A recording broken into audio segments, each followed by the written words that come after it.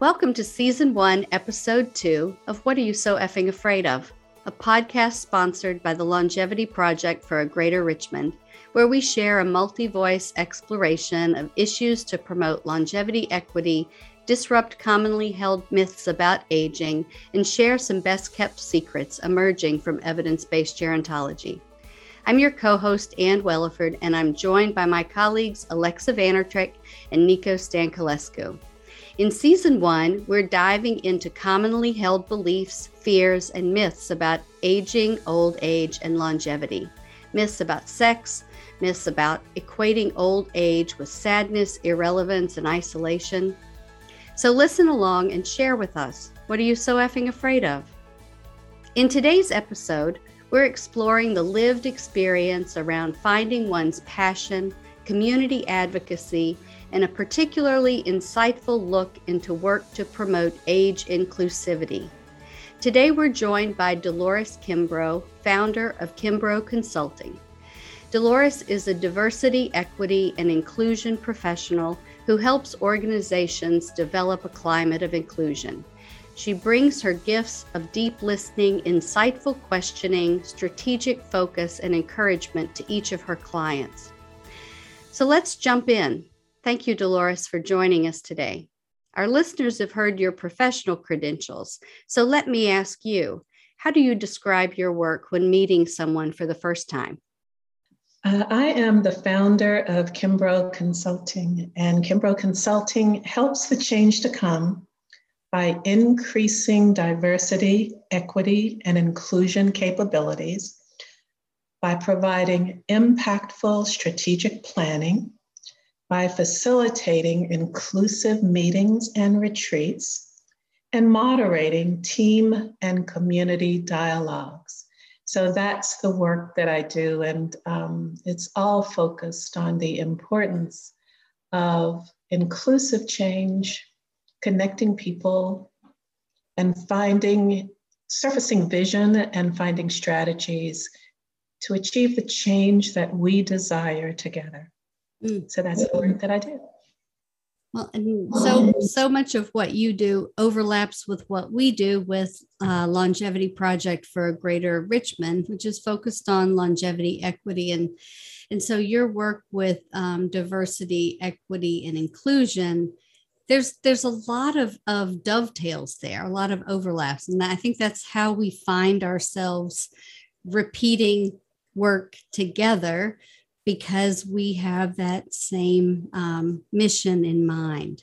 So how did you become interested in your own field of work? Well, helping groups by facilitating change and contributing to strategic plans was part of what I did in my 3 decades-long corporate career with Aartrijk. And it was the part of the work that I liked the most, because it involved connecting diverse people, different companies, welcoming change, helping to find paths forward, and helping people to connect with each other. And doing these things warms my heart, and I have fun doing it. And then increasing individual and organization diversity, equity, and inclusion capabilities connects with how much I care about my family and my community. I've personally experienced and seen the harm that can be caused by bias against different races, genders, ages, and sexual orientations and religions. And I desire to be a catalyst for change, helping to find and build pathways of welcome and inclusion where everybody is valued and where all differences come together valuing each other. So that's how I got here. Yeah. So, okay, you touched on 2 things that I want to dig into a little bit. One is about, how as we grow older, we become so much more selective, right? And so you pointed out that what you're doing now is a piece of what you did as your, earlier work role. Do you think, was that for you intentional, or did that just, I don't want to say just kind of evolve? How did that happen? How did you say, oh, aha, I'm going to just select out this piece that's most interesting to me or most purposeful to me. Thanks for asking. My initial response is all of the above. Mm. So I think the organic piece of it was about a year before I retired or qualified for retirement. My husband passed away. Mm. And that traumatic event connected me to the importance of spending time doing what you love and with the people you love. And it made me, as part of choosing early retirement, start thinking about and reevaluating what my passions were and searching for the self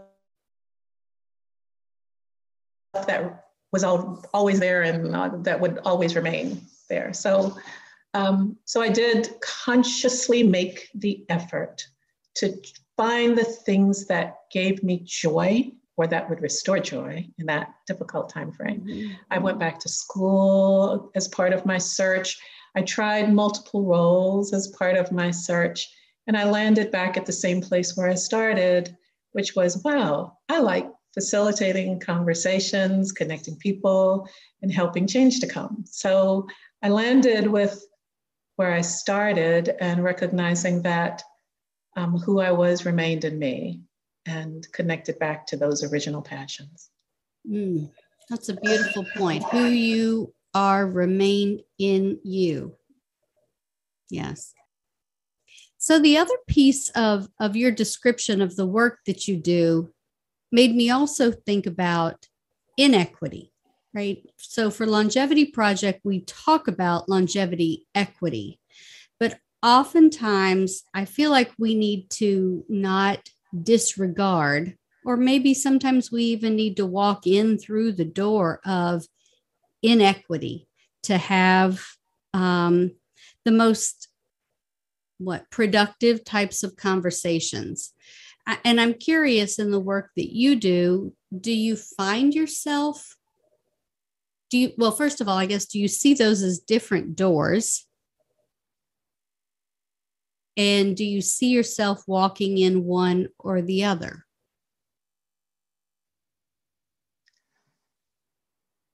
That's a very interesting question. So, equity is establishing the processes, policies, procedures, frameworks that allow those who have been marginalized, have not gotten fair treatment, to be able to compete on a fair playing field and have access to the resources that are needed, and to be able to have the ability to voice what is needed and impact the solutions in a way that'll make the difference for all, right? So, but to be there, to have longevity equity, you just have to start with an assessment and understanding the inequities that exist related to being able to have a long and successful life and having what you need to live your life and for your family to live their lives. And as we've talked about in the past, in our area, within 10 miles of each other, there are people living in communities where the lifespan is shorter than other communities because resource availability and access to resources are different. That has existed for a long, long, long time. And so I think to achieve longevity equity, you do have to do an assessment. What are the inequities that exist? And create the vision for what does longevity equity look like? And how do you achieve success? And then create the plan for bridging from longevity inequity to longevity equity. Mm. Yes. Okay, so that to me is one of the things that in the work that we're doing with Longevity Project that is so surprising to people. I think that many people who aren't in this work don't realize what inequities exist. I mean, I think about when we show that map on the screen in a presentation of just that 10-mile radius that you're talking about. And I watch in the videos, people's mouths just drop open, right? So I think that there's a lot of surprise about that, which is why I was curious about how you would respond to that. Yes, our goal is longevity equity, but doesn't that mean that we have to start with people's awareness about inequity, and then how do we proceed? And I think what you shared about that is I think that, of course, is a beautiful strategic response. It's what I would anticipate. So I think, in my work, it surprises me that people are surprised. And I think that is my own bias of being in this every day. And so I'm curious to hear from you, what surprises you most about your work, the work that you do on a daily basis? I think I have two answers to the question, which may be, again, two sides to the same coin. So I am surprised by how much there is to shed that we have been taught. So we were all taught things about race, age, gender, sexual orientation, religion, ethnicity, that we were taught things that just were not true. So when I think about the conversations related to disrupting ageism and the fact that we were taught that young is better, right? And aging relates to just those old people, and we should desire products that keep us young. None of those things are really truths. They're just messages that benefit those who have been teaching them across decades. So we've internalized things about ourselves and about each other that were false in all areas of social identity. And so we don't value all of who we are individually, and we don't value all of what makes up the others who are around us. So that's part of my answer.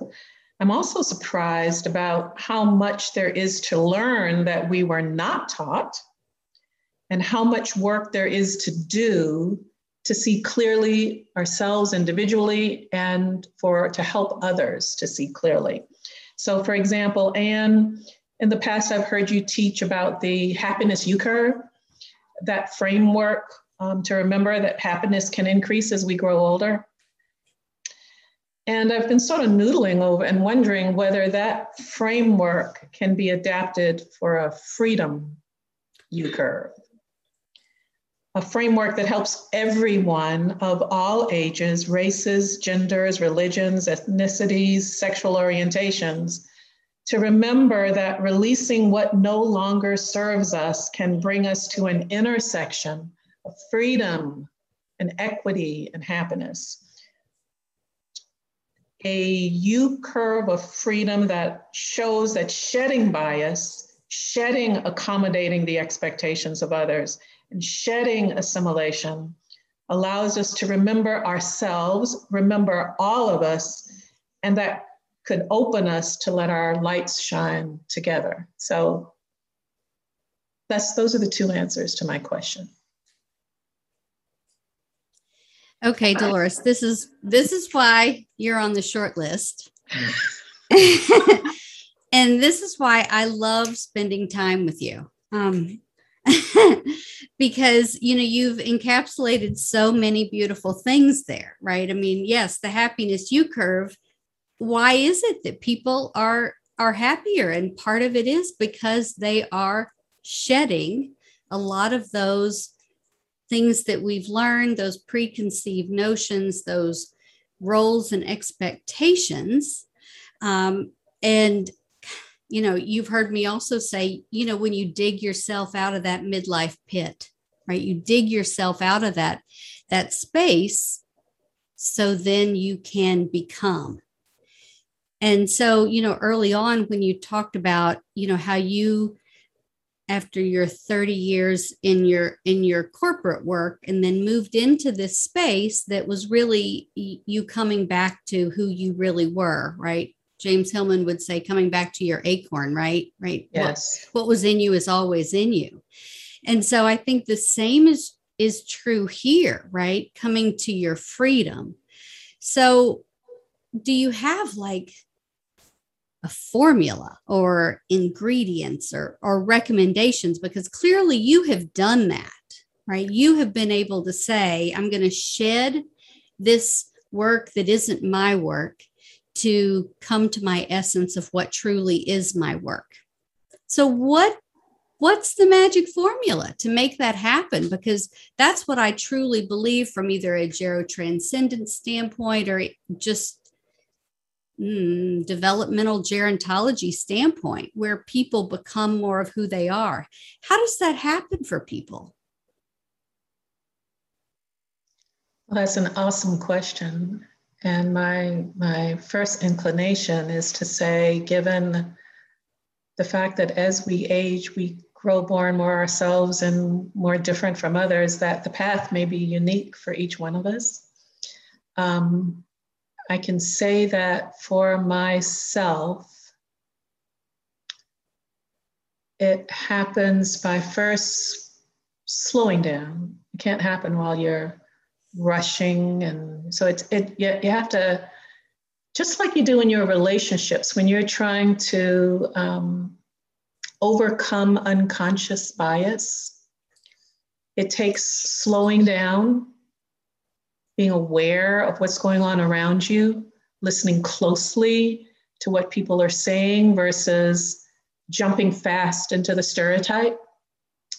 So I think it starts slowing down with yourself, right?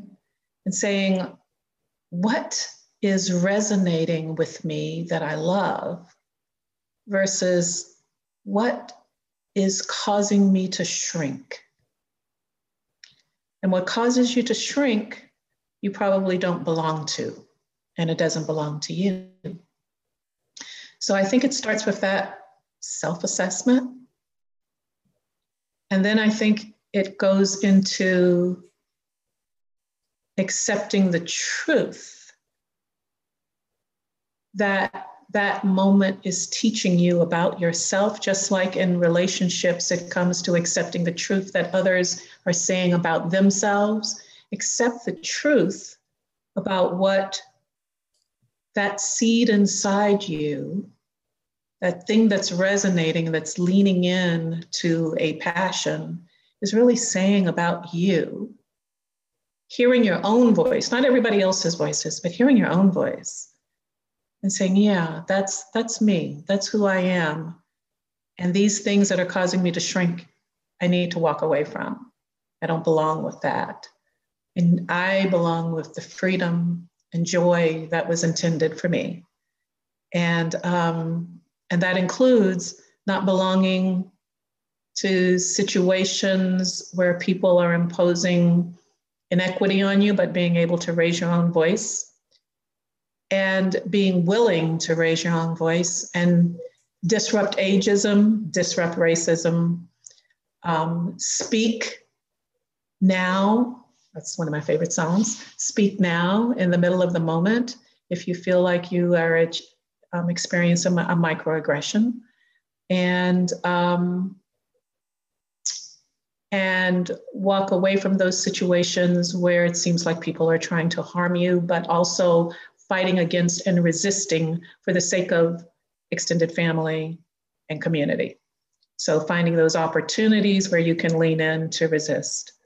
So those are all, I don't think there's a standard answer to give, but I think it would be great if we could explore the juxtaposition of the happiness U curve and the studies that have been done and the achievement of a freedom U curve, and say, what are the frameworks that allow us to come back to who we are?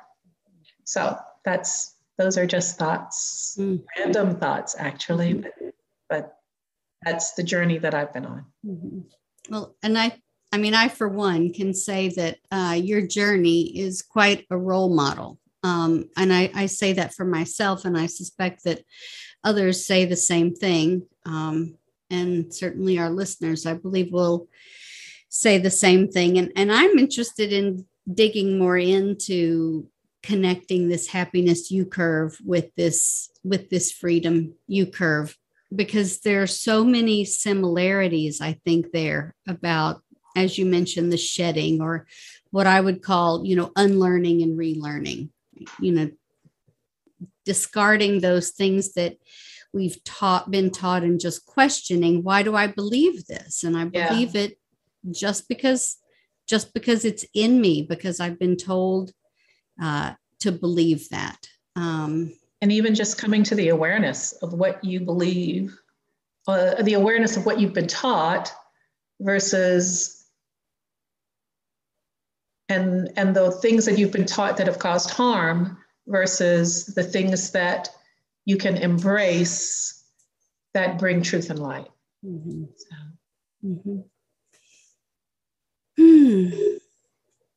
Well, so when you think about that, maybe the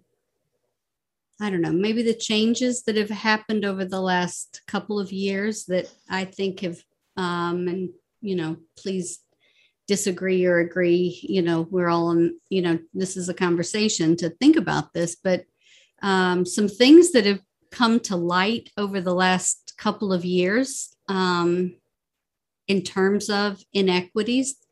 Do you see improvements there in terms of awareness of inequity? So I'm connecting that to what are improvements related to longevity and aging in the past few years. Is that? Possibly. Or, if we, yes, and inequity. Yes, and inequity, okay. Right? Because, because, once you see, at least this is how it happened for me with ageism. Once you see inequity in one space, you can't ignore it in the other spaces. At least that's how it happened for me.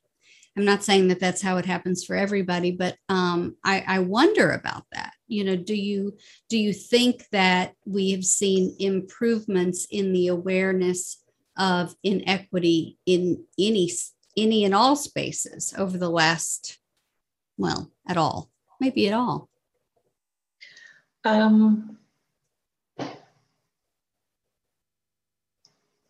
think I'm pausing because I'm finding myself torn between two answers. So maybe I'll just give both. We'll Great. I love that. Let's do that. Okay. So I feel like I've lived inequities all my life, living in the intersection of race and age and gender. And I've seen inequities all my life from the struggle that my family has had. So my mom and my dad are still alive, and they were born in 1932 and 1933. And so they are 88 and 89 this year, and they worked hard and raised 7 children in the middle of racism and Jim Crow and segregated schools and battles related to civil rights. They had very few resources. They had many obstacles. They worked day and night doing hard manual labor jobs just to pay the bills and put food on the table. They navigated many difficulties, but in spite of it all, they always looked for the next best step. Even though they had few opportunities due to race in education and economic obstacles. My dad was pulled out of school in the 3rd grade to work in farm fields and lumber yards, along with many other children in his family in the 30s and the 40s. So they've struggled all their life. Our family has struggled all our lives, and yet we have embraced resilience. And there are things in the lives of each of the following generations, in my generation and in my nieces and nephews' generations, and in their children's generations, that are better than they were than what existed in my mom and dad's generation for decades. So the answer to have things gotten better is the other part of the answer is one that I heard Ibram Kendi say, and that was in a video that I watched. Yes, some things have gotten better, but the rhythm that we have seen across the decades is that when things get better, resistance rises up. And we see resistance rising up today, right?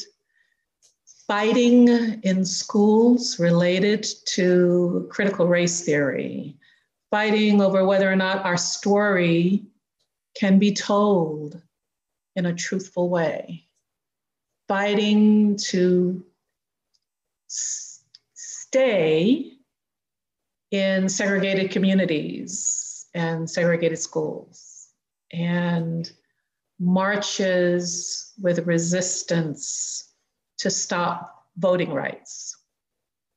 So people who are insurrectionists being called patriots. So we see all of those things. We struggle against all of those things. And the rhythm continues of fighting for the right, and standing up for the truth, and raising our voices, and living our lives, and knowing joy and peace and happiness with each other in the midst of all of that, while at the same time fighting against the resistance. So I think that's my answer to your question. Yes. And of course, it's a beautiful answer. And because the answer is yes, and to be continued, right? Yeah. You know, and as you're talking, it's making me think of, you know, how Susan Faludi talked about backlash, about women's rights, that, you know, as in any kind of backlash, if you have something that swings one direction, then the equal opposite reaction happens, right? There's a natural swing in the other direction. And I think that, I think we're seeing that within the intersectionality of all of the biases and most, in there, it's all present for us. And it's heavy. But that doesn't keep us from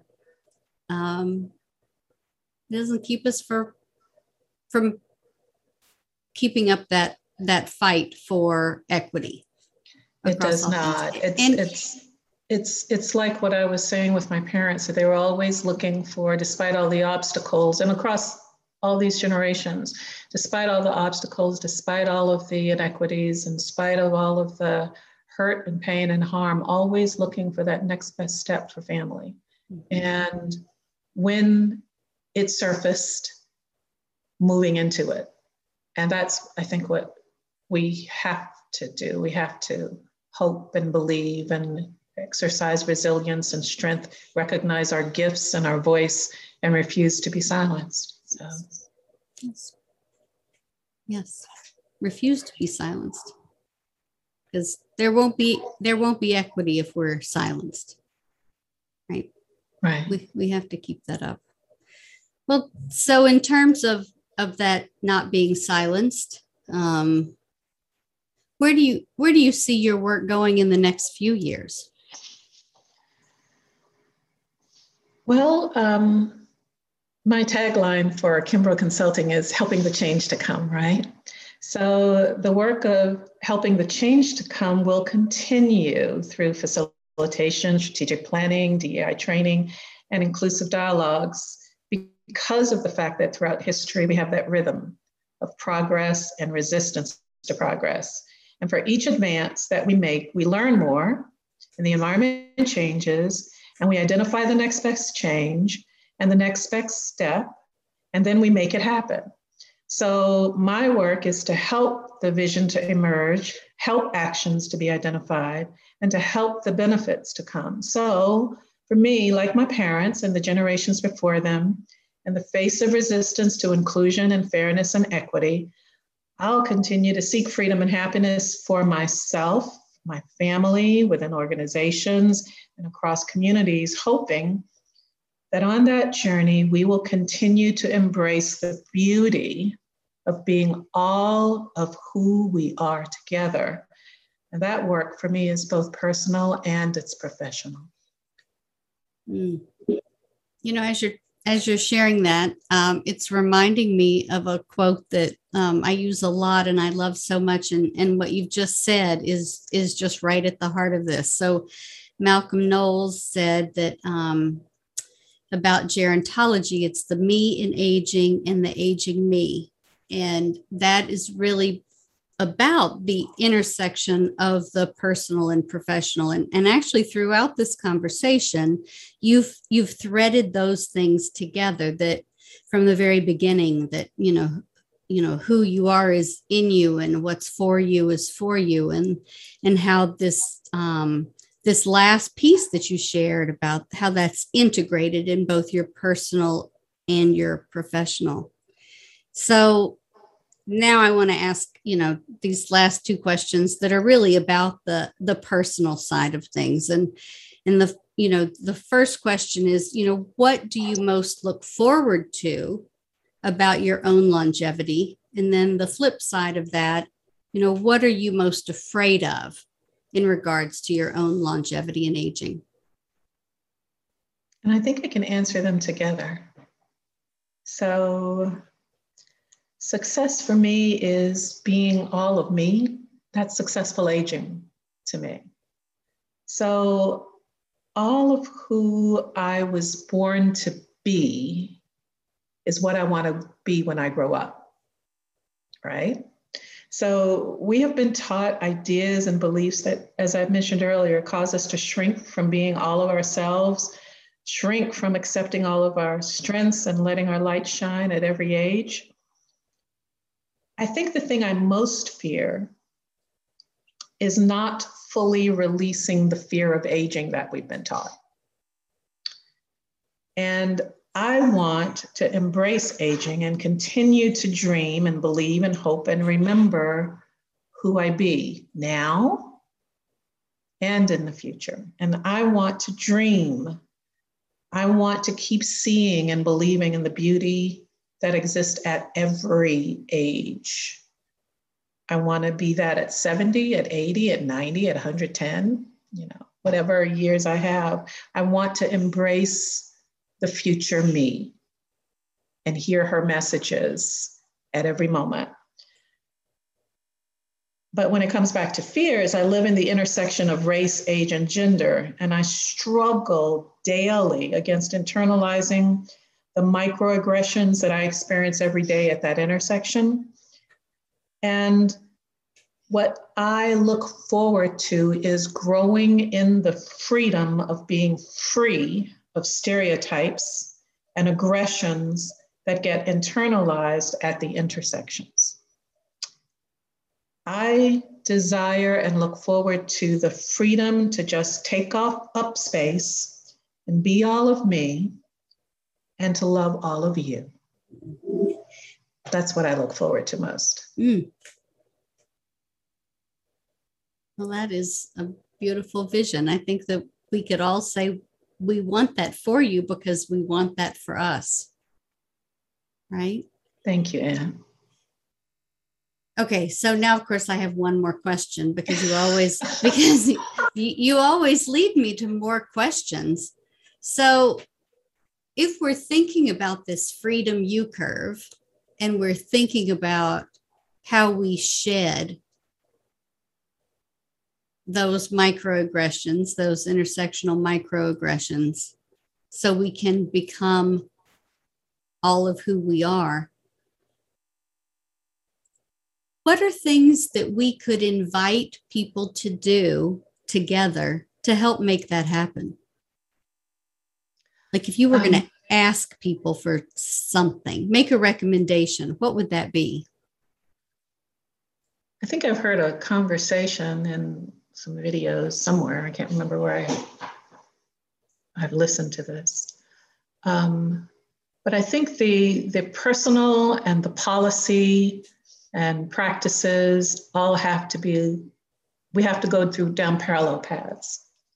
So I'd say that each individual needs to go through their own personal self-assessment, understand where they are, create a plan for becoming more inclusive, create a plan for healing from trauma from the past, create a plan for healing in a place of wholeness. And that's the individual side. And embracing that and rejecting those things that say they're not as beautiful as they really are. Then there's the opposite side of, which is, it's important to be focused on policy and practices institutionally. It gets to a question of what comes first, the chicken or the egg. We are taught things by institutions that are not true about each other, about race and age and sexual orientations, religions, ethnicities, genders. There are policies and practices and institutions that support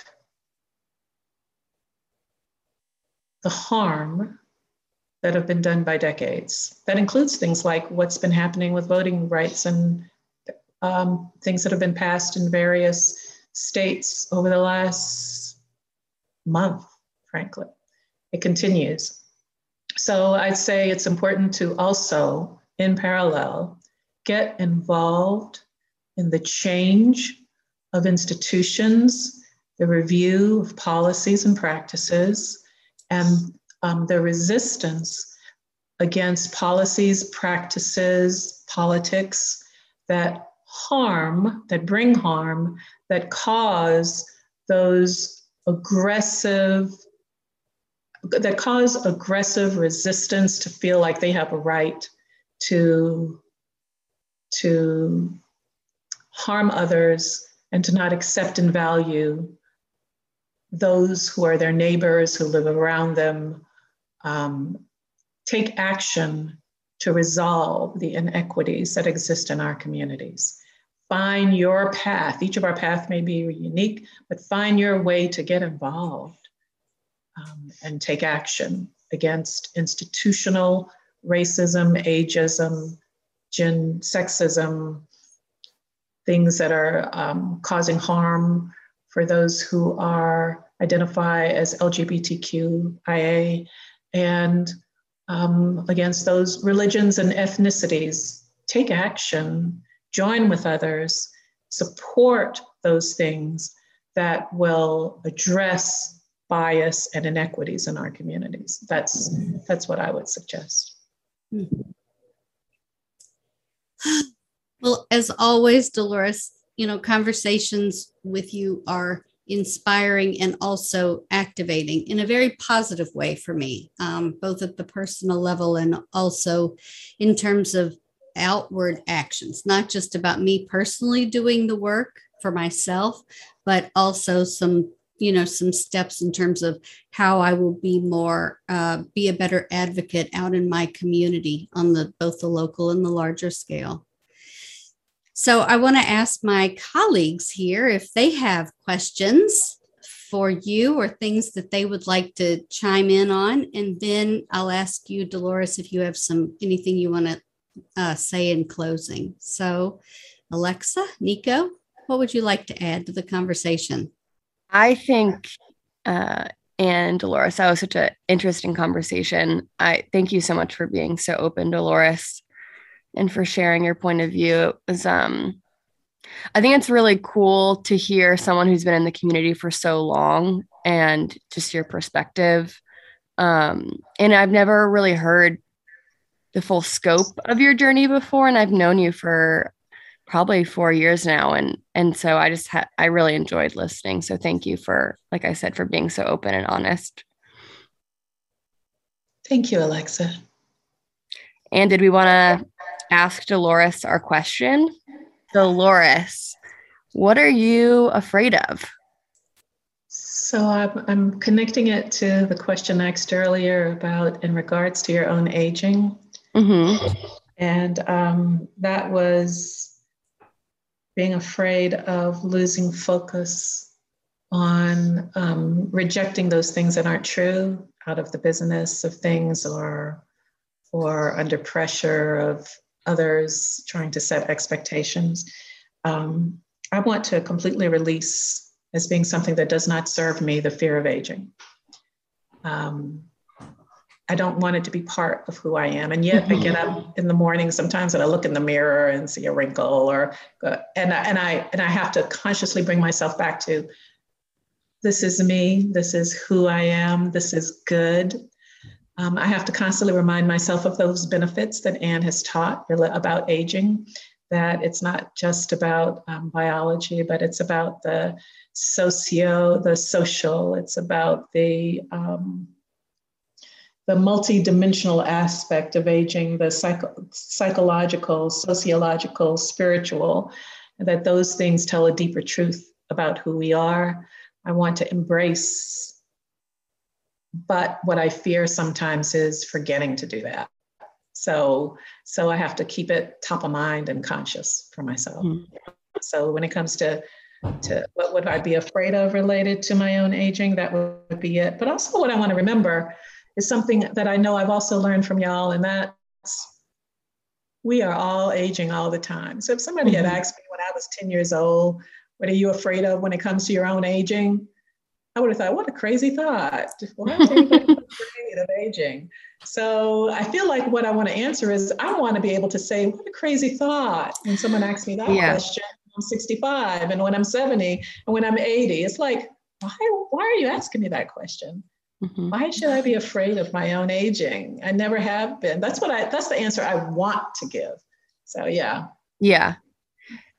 I imagine the feeling because I'm 26 and I imagine it's going to take me a really long time to accept my own aging and my own mortality. I imagine it's going to be a very liberating feeling to put that worry towards something that's more worthy.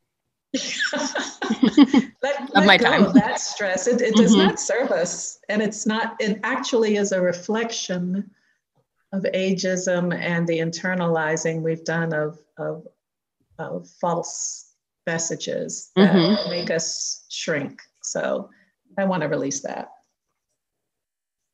I think that's such a great point, because even asking the question is such an internalization of the fact that people are afraid of something, right? Yeah, it's a crazy question. Yeah, it's a crazy question.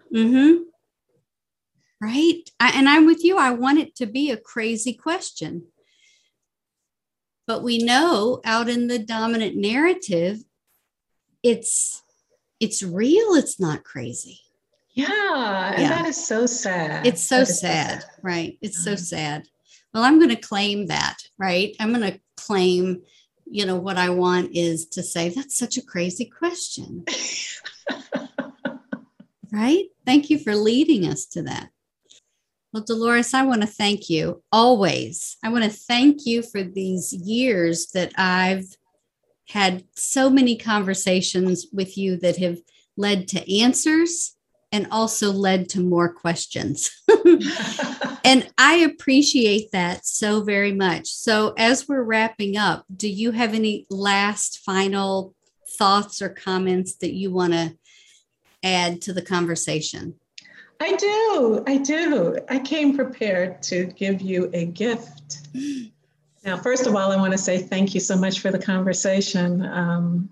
I have a feeling when I listen to it, I will learn more about myself. Frankly, I'm never sure of what's going to surface when we're talking, Anne, but it's always something really, really deep. So thank you so much for the conversation. And I brought the lyrics to a song to share with you as part of my own closing comments.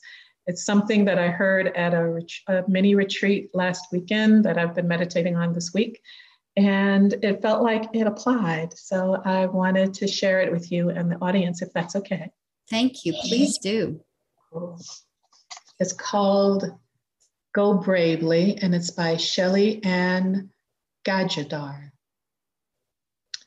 And I am paraphrasing it because I wanted to make it broader from a pronoun standpoint. So, go bravely. Every day, a hero is reborn. They find themselves, their voices, and their purpose, not because life handed it to them freely, but because they chose to accept life's gift of grace bravely. You see, this life is one of testing our patience, our resilience, testing how bad we want our dreams and our desires. Life says that we can visualize, we can have all that we visualize. But the tests come to determine whether we are seated in faith, courage, and conviction. Beautiful people, so many times you have shrunk your being to fit into places you don't belong. Time and time again, you allow the world to dim your infinite light. Sometimes you even dim your own light. Who taught you these treacherous things? Let this be a reminder that you are more expansive than even your own imagination. You are the universe, the galaxies, the cosmos, and everything that the divine is. And so, because you are that, you are capable, you are gifted, and you are so unique. All of the things that you may hate about yourself are your strengths. It's okay to be soft, opinionated, different, and it's okay to just be you. The world awaits to receive you. The world needs your smile, your uniqueness, and your essence. So, beautiful people, go out there and take up space. Let your presence be felt. Let your voice be heard. The world needs you. We need you. You need you. And so enter the world as all of you. Go bravely. Thank you, Anne. Oh, thank you, Delores. Thank you for being all of you. And I wish you even more of that. Thank you for sharing your thoughts and for, as always, leaving me with more questions. Thank you for joining us for today's episode of What Are You So Effing Afraid Of? A podcast sponsored by the Longevity Project for a Greater Richmond, a multi-voice exploration of issues to promote longevity equity, disrupt commonly held myths about aging, and share some best-kept secrets emerging from evidence-based gerontology. On behalf of myself, Anne Welleford, and my co-hosts, Alexa Aartrijk and Nico Stanculescu, and the Longevity Project for a Greater Richmond team, thank you. We hope that you will join us again as we continue to disrupt common myths and fears about aging and longevity. So listen along and share with us. What are you so effing afraid of?